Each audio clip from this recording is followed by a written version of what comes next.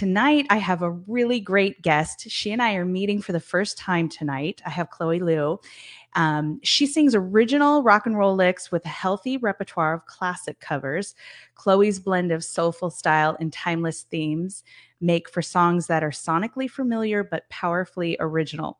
After releasing her first album in 2019 with her band, the Liddells, and winning Best Pop Album at the San Diego Music Awards in 2020, she is working on releasing a new single. So I'm going to bring her right on. Hello. Hello.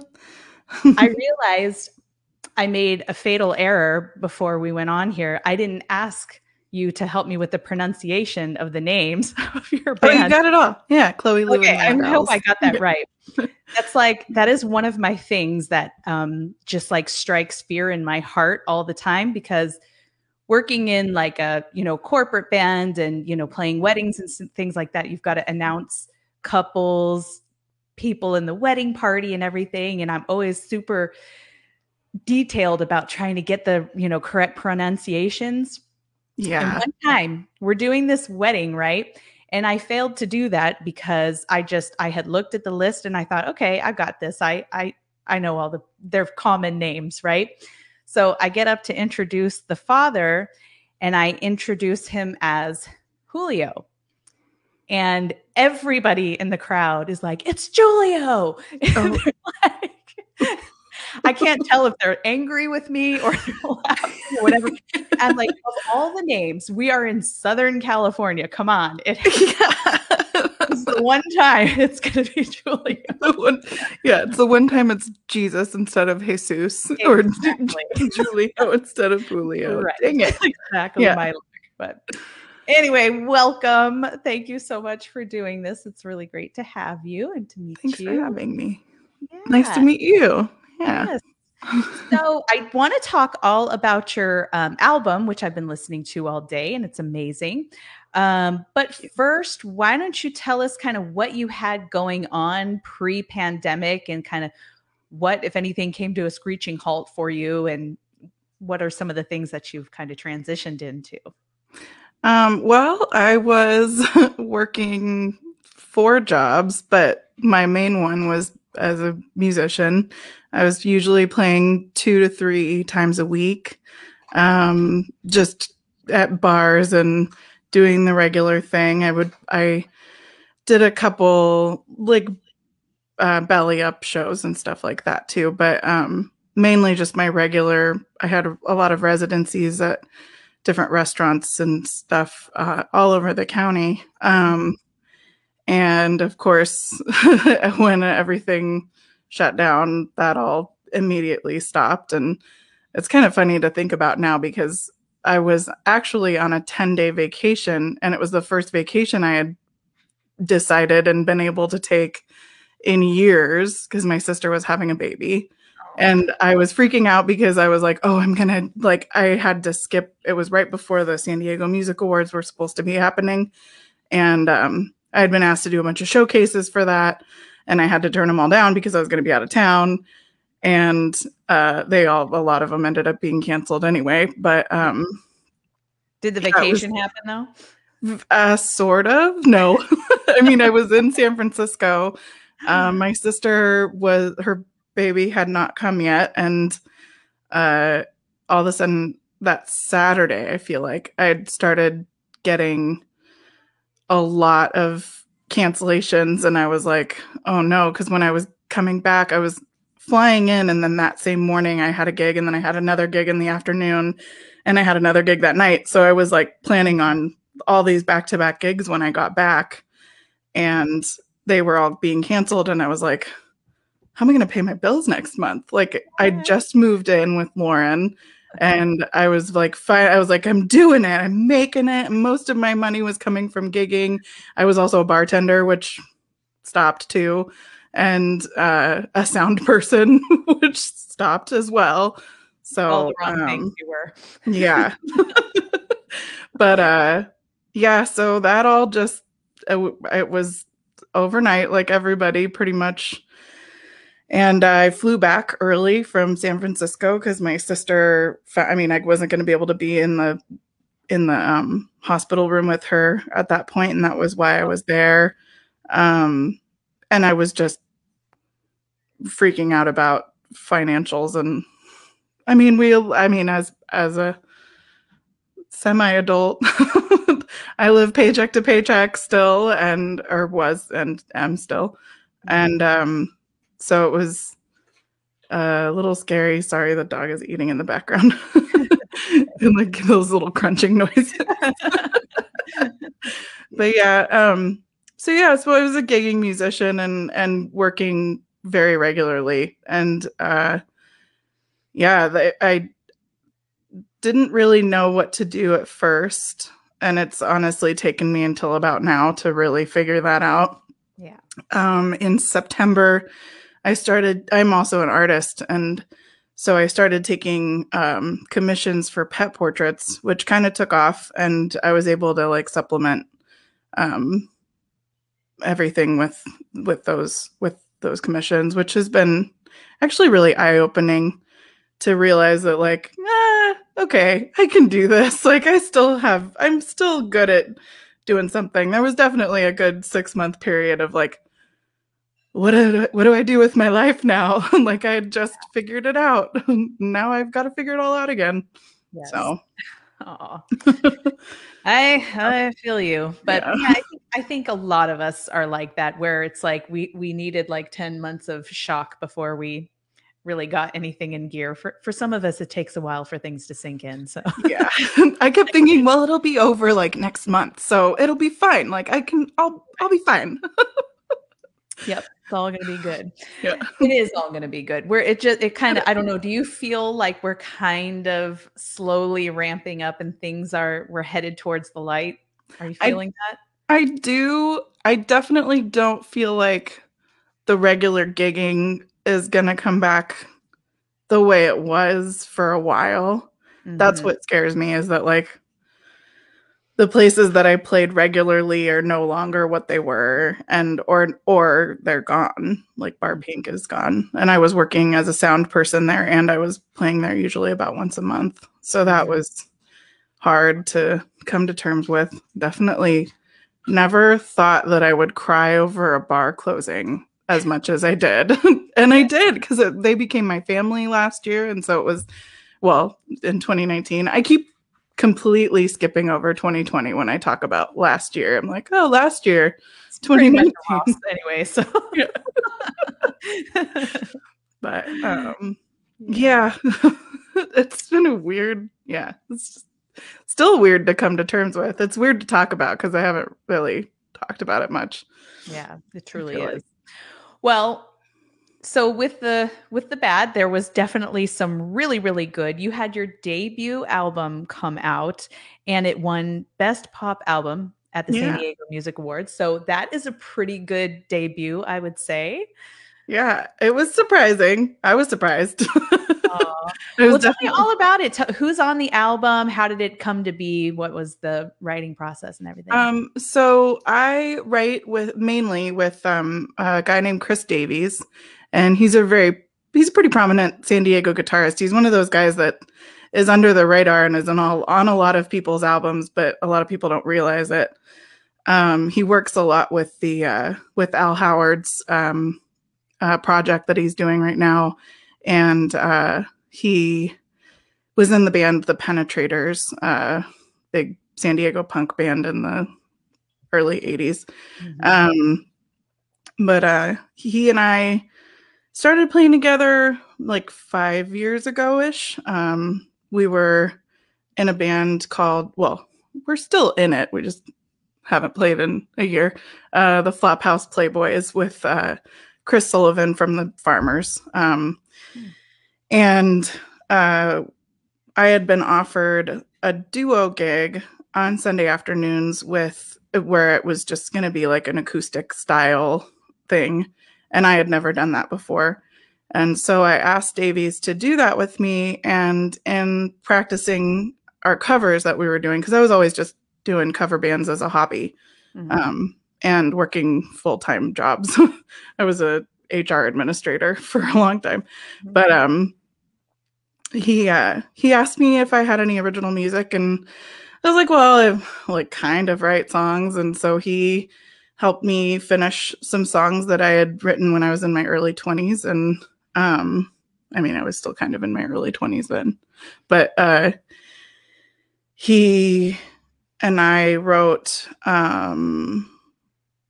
we wrote the last song on the album or on the EP, The Story Is Over. And that was the first song we wrote together. Mm-hmm. And then over the course of 2 or 3 years, I had gotten married and kind of stopped doing so much music stuff. And that's a whole horrible thing that doesn't need to be gone into. But the product of that was the EP. I went through a really, it was kind of well, it wasn't kind of, it was a very abusive relationship. And like a lot of people, you don't realize it's as bad as it is until you're out of it or Yeah. until you write songs about it while you think you're Right. happily married. And then that's the other part that's been interesting to go back over lyrics that I wrote while I was happily married. And um so yeah, after I split with my ex-husband, I moved back in with my grandparents and I wrote a lot of songs. And um, Davies helped me finish those out. And then after years of kind of being holed up in the middle of no, I had moved out to Crest and been isolated from my family and my friends and hadn't been performing as much. I was just doing my regular once a month gig with a cover band that I'm no longer in.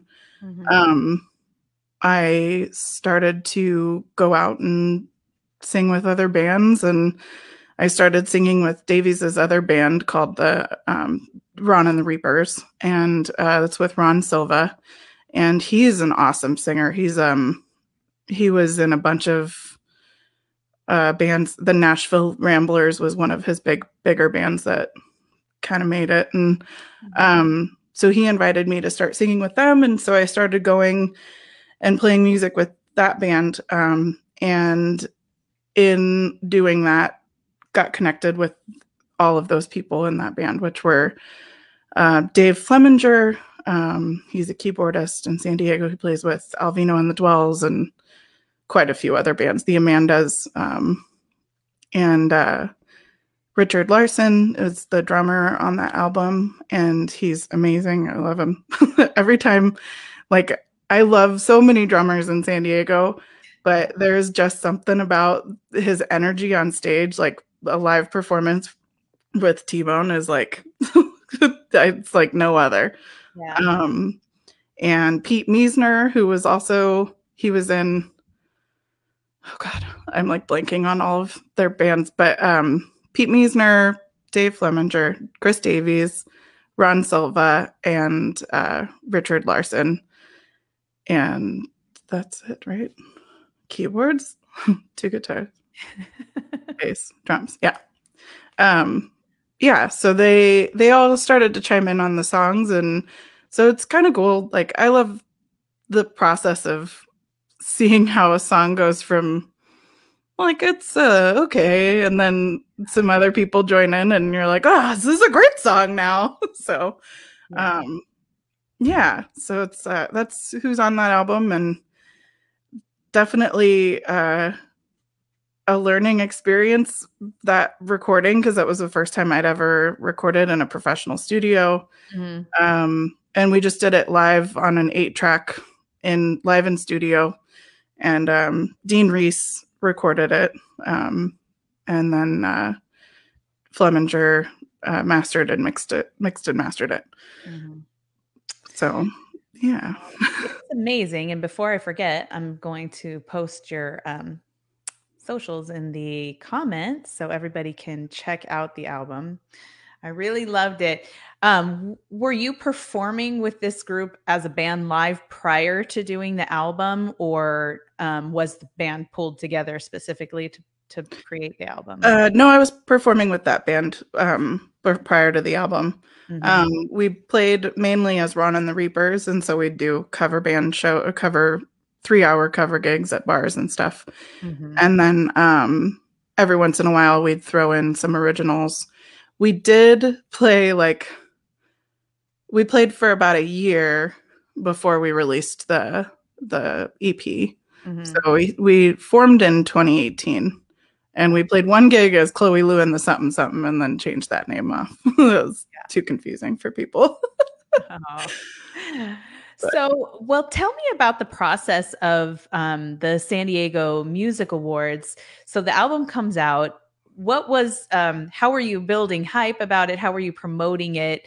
I'm not familiar with process with the awards. Even, we've had a lot of the award winners come on and talk about it, but I'm really curious to kind of know what the behind the scenes process is with that and everything you went through. well, honestly, I'm really bad at promoting myself. I'm getting better. I'm trying to be better. And I just started a Patreon, so I'm kind of forced to do it on a regular basis now, which Right. has been actually really good for me because I needed that kind of structure a little bit. Mhm. Um, so it was released the day of Art Around Adams, and we played at Art Around Adams, and I tried to like coincide things with that. I never actually planned an album release show. We did like a kind of soft release show Mhm. at Bar Pink one night with the Downs family. Um, but yeah, I didn't quite promote it as much as I probably should have. And I passed the CD on to Liz Abbott at the Troubadour. And then Frank Kocher wrote a really nice review about the album. And that was 2019. So yeah, it was because I released it summer of 2019. It was June.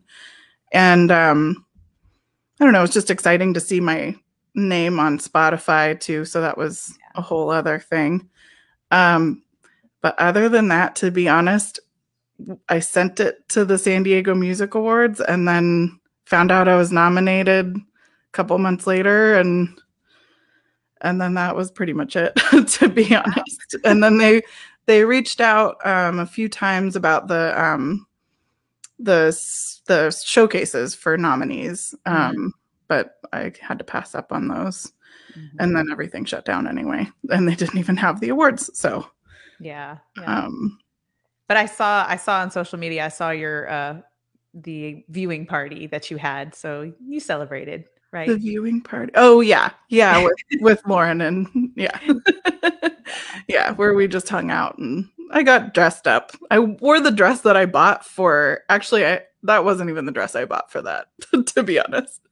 I bought that dress to wear for a belly up show because I was a featured performer for the Beat Farmers Hoot Nanny that Mhm. in January of last year. And I was singing a song called Goldmine that Buddy Blue used to sing. And so I was like, oh, I'm going to wear this velvet gold dress. And then last minute chickened out because I don't know. It was tight. It was a form fitting dress. It wasn't like a fit and flare like I normally wear. So, Yeah. but I got to wear it at home with Lauren. Nice, nice. So it's fine. Well, things all seem to turn out with the album anyways, despite any, perceived lack of promoting it. It just kind of naturally unfolded that way, but it really is a great album. It's really well done. So, Thank you. so are you planning a follow-up anytime Yeah. soon? Yeah. Okay. So that was what kind of derailed last year was I had started to we had a list of songs we were gonna start. Well, I had a list of songs for the band that we were gonna start recording, and had kind of a wishy-washy plan of releasing a single like every couple months. Like I was like, oh, I'll release a single in June, and then I'll release another one, like because June kind of corresponded. I was supposed to be on the cover of the Troubadour in June, and then performing at their annual fundraiser at Tio Leo's, but that got canceled, and then my cover story got pushed back. And So I had a plan for some recording, and it still hasn't happened. But I've started to write again with Davies recently, so Mhm. there's that a bit. I pulled out my piano and have been faking my way through writing. Yeah. Again, that's what I'd call it anyway. Yeah. So do you think you will kind of continue working on it this way, or do you feel like you're kind of waiting for things to evolve to a certain, like, I don't know, pace of life again, or are you just kind of taking it at your own pace? I'm kind of taking it at my own pace. To be honest, I struggle a lot with depression and I go through really excited phases of like, I'm gonna get this done. We're gonna do this. We're finally gonna release these songs. And then it'll fall by the wayside for a month or two. And I'm trying to push through that. And I've been in a better place lately. So it's definitely, I've taken a lot more steps in the last couple weeks than I have probably in the entire year to start getting in the studio. My partner is actually a sound engineer, so I really have no excuse for not getting into the studio because I have access to three different studios. So Yeah. it's me that is just going at my own pace at this point. Yeah. But I'm hopeful that in the next couple weeks that I can at least get a little bit of professional stuff finished. And if not, that's okay because Yeah. gotta It is take it as okay. it is. I Yeah. think I've talked to so many people, and there's like this guilt and shame around, not having, like, put a new album together or been writing prolifically, throughout all of this. But I really think that, taking it at your own pace, especially when it comes to art and being original and being creative, you just kind of have to do most of it when the mood strikes. I mean, I know that you do have to kind of, jump in there and get the ball rolling with things, but, your best work is going to come when it comes. Yeah. Yeah. I agree with that. I mean, and that's definitely been my philosophy in life usually. Mhm. Um, I think I think there was definitely a pressure after like the announcement of the winners that Wow. I was like, "Oh no, I should have I should have had this ready and had something out so that if people enjoyed that, they could go to my next thing." Yeah. And I have a backlog of song like it's not like we don't have anything to record. We've got probably an album and a half's worth, a full-length album and a half's worth. And it's just I definitely go through a lot of self-doubt too. So there's a lot of that fight back of constantly being like, well, I don't know, this isn't good enough now, or like, I don't know. But that's always, I think everybody goes through that, and um, it's definitely more present this year. And I think partially I maybe am holding back because I'm waiting for things to be in a place that's more comfortable or more, I don't know. I'm not really sure because a part of me is like, it should be easier because I don't have the pressure of having to go and perform them a bunch of times. Yeah. Um, Yeah.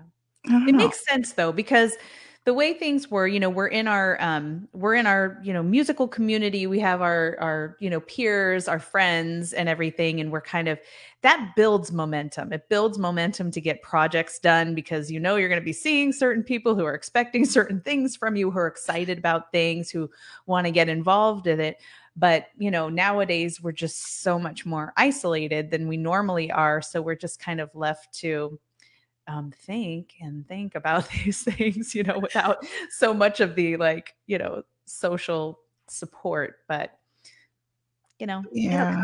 it'll come when it comes. I Yeah. really think that probably in the coming year, some pretty amazing stuff is going to come out, just because this has been, or last year was, a pretty good year for material. So Oh, things. totally. Yeah. I mean, the amount of I don't know if I don't know if I think Lauren is who told me that there were like 400 and something submissions for the San Diego Music Awards this year, which is like Oh, way more than usual.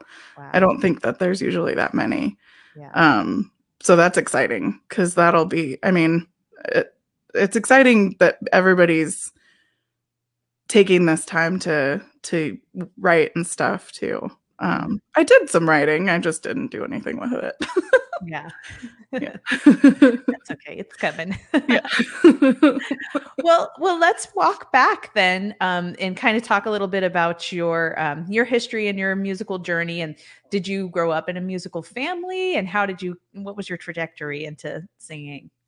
um, I I would say that my family's semi-musical. My grandpa loved to sing, and he was a really powerful singer. Mhm. Um, and and my dad is a very supportive fan, and he was very good friends with all the guys from the Beat Farmers, and so I grew up with a lot of musicians around me. Yeah. So I got exposed to a lot of that, but I definitely didn't come out of my. I sang a lot in elementary school. I did the talent shows, and in middle school I did a couple talent shows, but I never. I did a choir in fifth grade, and then it wasn't until late middle school that I did some musical theater and kind of tried that out for a little bit. I played in the orchestra and oops, sorry, I hit the microphone. Played in the orchestra and did art mostly. And it wasn't until after high school that I started to get more confident, I guess, to get out there. I had moved back in with my dad, and he is very encouraging, um, and was just put the put the bug in my brain of, hey, you sing all the time, you should do something with that. um, and so I joined what I thought was the Grossmont Jazz Vocal Ensemble. Okay. And then I showed up and everybody had instruments, and I was like, I'm in the wrong place. And Paul Kirikawa was the band leader at the time. I don't know if he still is. And he was like, well, are you a singer? And I was like, yeah. And I'm like thinking to myself, but I can't read sheet music, and I know that's what they're gonna need. But I faked my way through it because apparently he had no idea that I couldn't read sheet music. Nice. Um, I just found versions of songs because I didn't know how to read sheet music, and I still don't. I mean, I guess I can fake my way through it. I can read it once I figure out where I am. Yeah. Um, but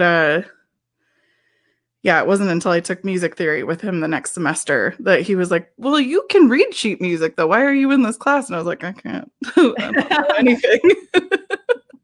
But that's how I also found out that I had a good ear, and that I know when something's wrong, and I'm definitely still learning as time goes on. But yeah, I kind of went from there. Someone in that jazz ensemble asked me to join a disco band, and I tried it, and then I got an opportunity through Craigslist to join a band that was already gigging, and they had a lot of weddings on the books, and I had never been paid to sing, so I was just like, oh, I can get paid to sing Wow. for 3 hours. So it was like a whole new thing. I was like 20, 21 around that time, and then I just did that cover band for longer than I probably should have. I love them to death, but I I yeah, I stayed in that cover band until a couple of years ago. And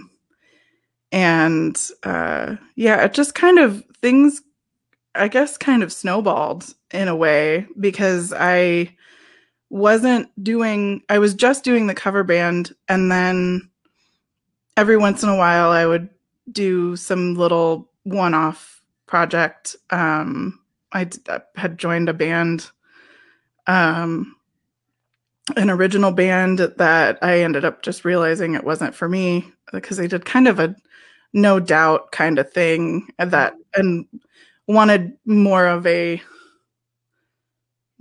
like eye candy singer than I think I was presenting for them. I guess I don't know. I'm a bigger lady, and I'm also like I don't.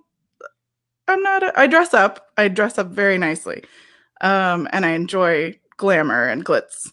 But that's not for everybody. Some people want to, the hot girl or the typical hot girl. I think Yeah. I'm hot, but You are hot. Yes. but that was kind of my first insight into the people my age are looking for somebody to look at in a lot of the time, which Mm, isn't the case. I think it was that moment in my life of like, okay, so this is maybe not for me, or I don't know. I just had a couple bad instances of I don't know those asshole band leaders that yeah. were like, oh, you would be so great. Like, you would be like hard to stop. You would be unstoppable if you just lost some weight. And I'd be like, Oh, Lord Jesus. okay, then this isn't the band for me. Oh my God. So, yeah, I don't know where all of that was going. I guess just the snowballing of like, Mhm. I was in this cover band that did, corporate type corporate type gigs, I would Mhm. say, because we kind of lost it after a little while. We lost our manager, and then after that, it just kind of became a bar gig once a month kind of thing. And I just kept staying with them because I wasn't doing anything else. And then when I started working with Davies was kind of when everything kind of took off. I wouldn't say took off. It took a couple years to get comfortable Yeah. singing my original stuff, but now yeah, I had gone from not ever, it was always just a hobby, to having it be my main job, which was Mhm. exciting. Yeah. Yeah. um but yeah. I love to hear these stories of how these things unfold. So you've been in a lot of bands, it sounds like. I'm curious to know prior to working in a band, what were your musical influences then? And then as you worked through these bands, were you being, influenced by them, especially if there was, anything original in nature? And then what were you listening to when you were creating your album? Okay, It's a so three-step question. it's kind of a weird, so my dad is very, he likes all the really weird stuff, Okay. like Captain Beefheart, and like he was very and well, not was or is, because he's not. He likes pop music too. He likes the Beatles and he likes Pink Floyd. But he was also very like into the weird underground stuff, and then I would do impersonations of Mark Bolan from T-Rex all the time as like a middle schooler. I'd do the like, you're gonna look fine, and do all these weird things with my voice, and would just try to copy people that Uh-huh. I thought sounded cool and different. Um, and then when I joined the cover band, I realized I had never really listened to top 40s music in my whole life. Oh, okay. I had listened to country, like the popular country, because my aunt and uncle that I would stay with a lot, they were very, the KSON was always on, and Trisha Yearwood was the first album I ever bought. I was in second grade. I remember picking it out and my dad being like, "Are you sure?" Mhm. And because he was not into pop country. But then he would introduce me to like I was in second grade listening to Patsy Cline, and so he would introduce me to, like, he'd be like, "Oh, you like that? Well, you might like this better, and this is what I think is the better version of that." So like I asked for the Bewitched album. That there was that band that was like B star Witched, and it was a 4-person Irish four-girl band when I was in like second or third grade. Okay. And I asked for this album for Christmas, and my dad got me the Coors album instead because he was like, if you're gonna listen to some Irish ladies singing and playing instruments, you should listen to the real stuff, not the pop stuff. I like your dad. Yeah, no, he was very. I do too. He sounds fun. And I was always really eclectic because I would listen to what was popular like on the radio as a kid, and then I'd come home and my dad would be playing old jazz stuff and Ella Fitzgerald and the Louis Prima, Keely Smith stuff. So it was always a different thing with my dad. And then as I learned the top 40s stuff, I mean, that was the first time I'd listened to the Eagles. Like, I had never listened to stuff that most people grow up with, and I didn't realize that that was stuff most people grew up with. And I was like, oh, I've never heard this song before. And they're like, you've never heard this song? I'm like, I'm sorry. I remember being like 19 and hanging out with a group of friends, and someone put on Fleetwood Mac, and I was like, who is this? These guys are good. Yeah. And then I got on a whole Fleetwood Mac kick. It was the same thing. My best friend Michaela, she introduced me to Heart. I had never listened to Heart before, and it's just so funny to think of now. But I also got to listen to all of these weird. I keep using the word weird, but it's not weird. It's just it wasn't the stuff that all my friends' parents were listening to. I got a whole different perspective on the music life too, because he was friends with these guys that had kind of almost made it, the Beat Farmers, they made it. They were on Letterman, Right. And so I thought my dad was friends with every famous person because of that. So I remember asking my dad one day if he was friends with Peter Gabriel because he had a poster of Peter Gabriel on his wall, just weird perceptions of your parents as godlike figures. Yeah. That's funny. But yeah, as I started to do more cover band stuff, I dove into different music that I hadn't considered listening to, only because I didn't really have it and nobody ever played it for me. So it wasn't like, it was always the assumption that I knew it already because they knew it. And so yeah, so then Did you like the pop top 40 stuff? Yeah, yes and no. Okay. It depends. Yeah. It It's pretty depends. broad genre.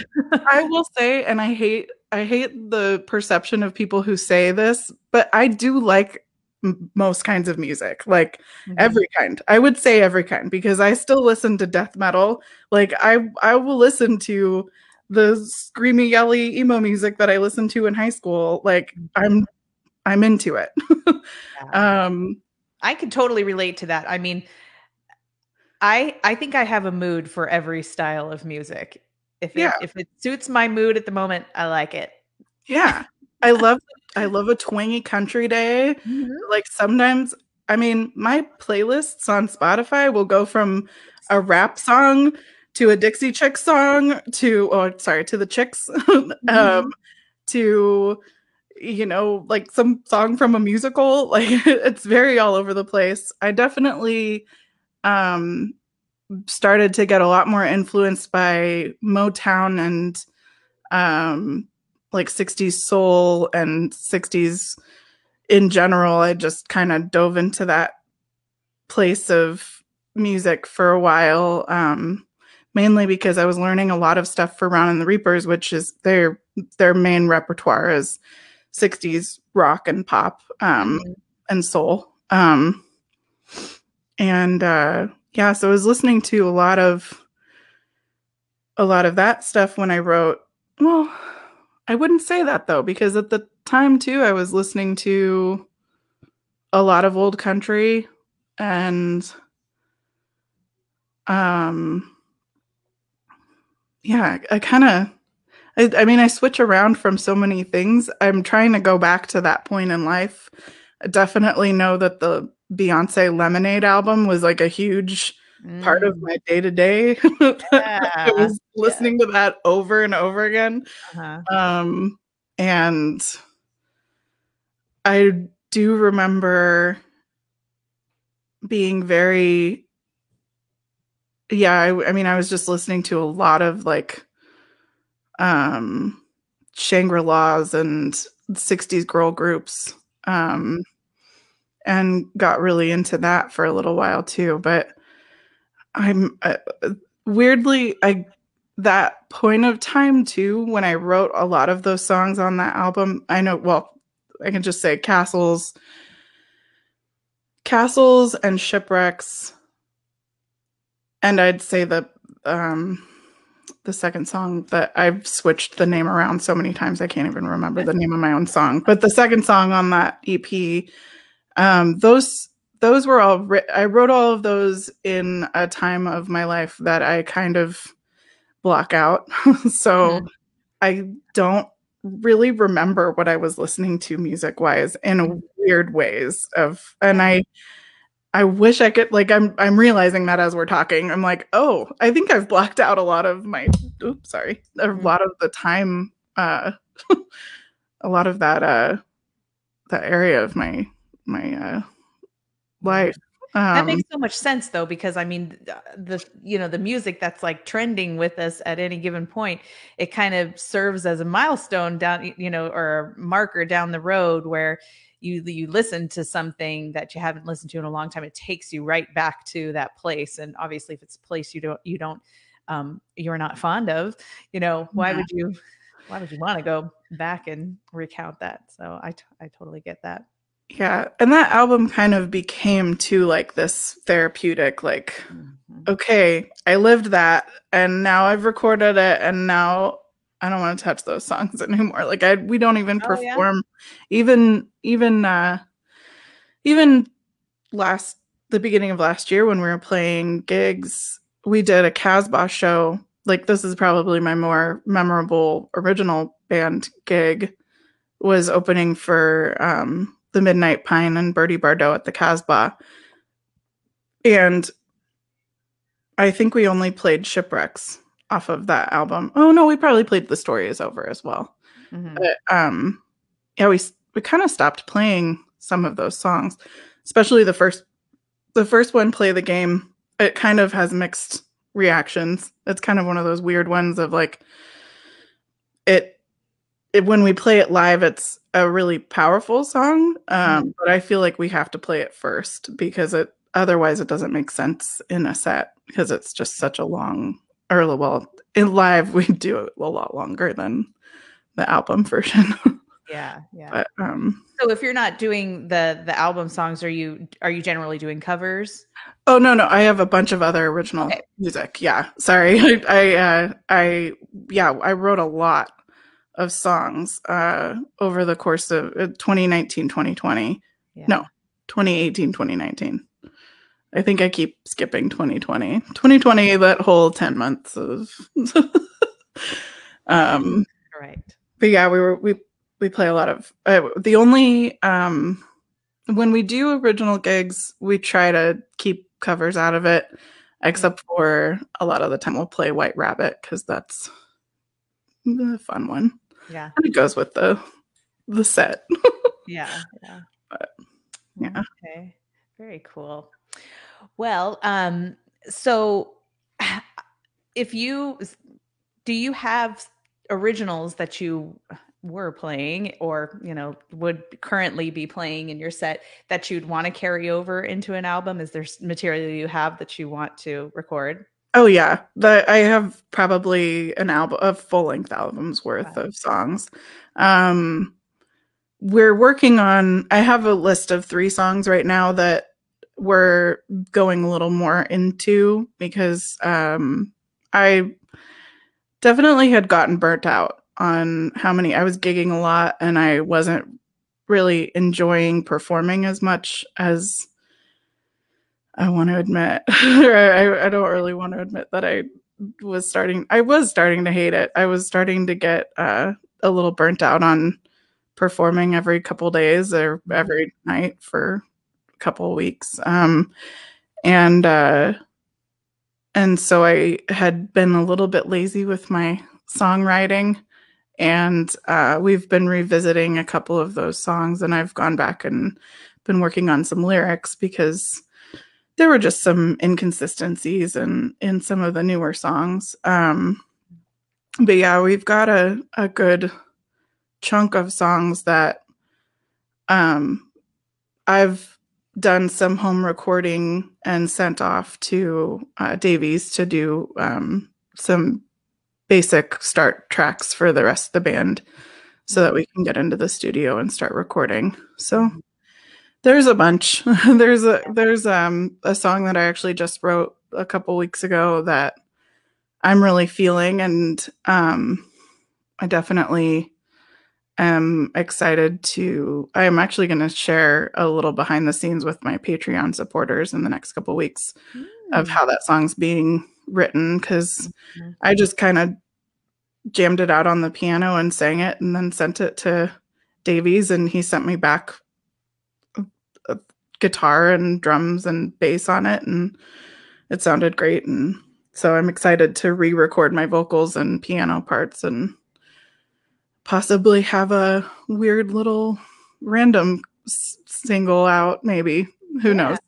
Seems like that's how everybody's doing it nowadays anyways, but Yeah. that's a good position to be in, to have enough material to put together a full album. Yeah, that's definitely, I definitely got sidetracked for a while not getting that stuff out. And I mean, even with the release of the EP, by the time we released that EP, we already had that full length amount of original stuff to deal with. But it'll be good to be able to pick and choose too. Because I think that's the other part of it that I struggle with as a songwriter, is deciding that a song just isn't worth continuing with. Like, they're my babies, they're my therapy, you know. Yeah. But now, especially with that album, with the EP, like those songs, I mean, I released them into the universe, and I felt them, and now it's time to put those to bed and go on to some new stuff. And I don't know, there's definitely I was thinking about that while you were, talking about the album. I hope this isn't too weird of a question, but when you've put together an album and it's kind of, it's sealed, it is what it is, it's kind of going to be that way forever. I'm sorry, my eye has decided it's going to cry this entire time. Forgive me. But do you go back and listen to your own stuff? Do you like listening to your own stuff? Or do you hear it and be like, oh my God, next time I record, it's going to sound nothing like this? Or do you love it? I have a hard time even listening to my own voice. Like I can't even, it's really hard, but I know that I need to do it a lot of the time, especially like going back over performances. But when it comes to that album, there's definitely a lot of things I would have done differently, especially the way we recorded it. We did it all live in studio, so there was really no room to edit anything. And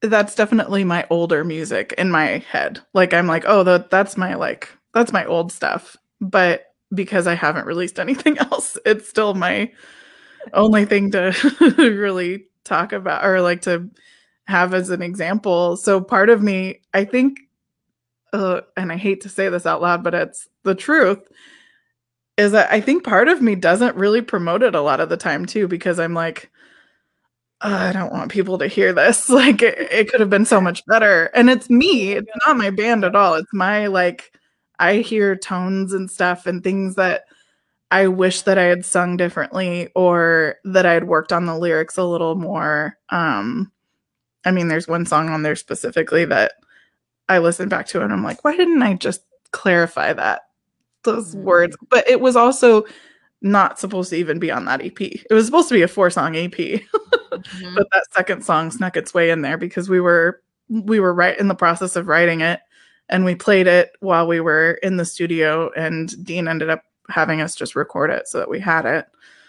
Nice. Which is fine. But there's definitely, it's really hard for me to listen back on my own stuff. Yeah. Even, I mean, like Lauren and I definitely, she's really good at being like, stop negative self talking. Like you're talking negative about your own stuff and it's not okay. And I'm like, okay, yeah, you're right. Um, yeah, I definitely struggle with a lot of my own self confidence when it comes to songwriting. So, Yeah, yeah. yeah. No, I can really, really relate to that because I think my struggle with songwriting is that I'm never satisfied with it. It's like something will be good-ish, but I think to myself as this is going along, I'm like, yeah, this is okay, but I would never listen to this. Yeah. So Yeah. I don't want to make somebody else listen to it. And that's, yeah, I mean, that's definitely gotten, I feel that way too much more than I Yeah. want to admit. But So what are you listening to right now? What's your like everyday go-to stuff? I have gotten really, and this is going to sound so weird, but there's this specific playlist on Spotify that their tag for it, so it's called Pollen. And Okay. the tag for it is that it's genreless music. And it kind of is because it'll go from like there's definitely, I can't even describe it. I've tried to talk to to Davies about it and describe it to him because he's not on, like he doesn't use Spotify at all. Uh-huh. Um, but I'll go through and I'll tell him about things. There's a band called Big Pig that I've been really digging lately. Uh-huh. Um, and oh gosh, I forgot her name. I just need to look really quick to see if I can find it. There's another singer that her stuff is described as hip hop grunge. Like Okay. it's really interesting. But that's what I listen to all day when I'm working on my art and jewelry making and stuff. Because that's kind of where I've pivoted as a creator, as I've gone from doing music to making stuff with my hands. Mhm. Um, but her name is, oh my gosh, where's her name? Deb Never. Deb Never. Okay. Um, I really like her song, Someone Else. And then the other one that I've started to really get into is Arlo Parks. And she's got a really cool style. And I definitely listen to a lot of like St. Vincent. And let's see. Lucy Dacus, I really like her. A lot of like just the kind of angry girl music is like that's my love. Yeah. I really liked, yeah, I've been in Angel Olsen, that kind of, yeah, angry, but also sad. Lots of sad music. Yeah. Moody stuff. Yeah, I like it. Very yeah.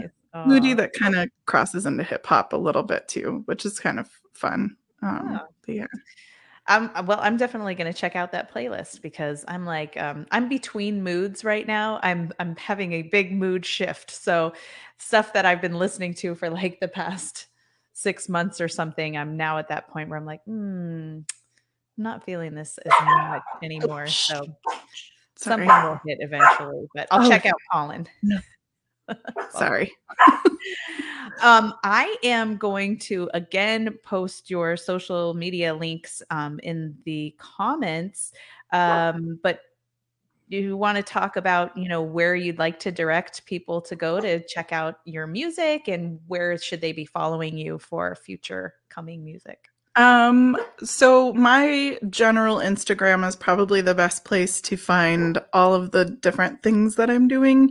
Mhm. Um, my which is just the underscore Chloe underscore Lou. Or my band's website, Chloe Lou and the Liddells. Mhm. I do need to update it a bit. because it's still pre-pandemic-y. But I'm actually really trying to promote my Patreon right now, Okay. which is just patreon.com/Chloe Lou. I have 3 levels of tiers, and I release a monthly print. And it's an original piece of artwork that I get printed on really nice paper, Mhm. uh, in like the archival inks, and that is hand mailed, and I write a little note to each subscriber at that level. But it also, my Patreon also has, well, it also will have a lot of behind the scenes stuff, unreleased live shows that I've done. I've been actually working on clipping up. I played at a place called Harvard and Stone in LA in at the end of 2019, Mhm. and we got a really nice recording from their house recording. And so I've been clipping that up and getting ready to kind of release those as like little demo tracks, that are just exclusive for the Patreon subscribers. Mhm. Um, but yeah, yeah, my Patreon is my main thing right now, since I've been kind of focused more on art than And music do you lately. display your artwork anywhere? I mean, is there anywhere online that people can check out? Yeah, Like, can you actually see it on Patreon? it's on Art of Chloe Lou, my Instagram Oh, okay. page. And then I do sometimes post stuff on my personal Instagram as well.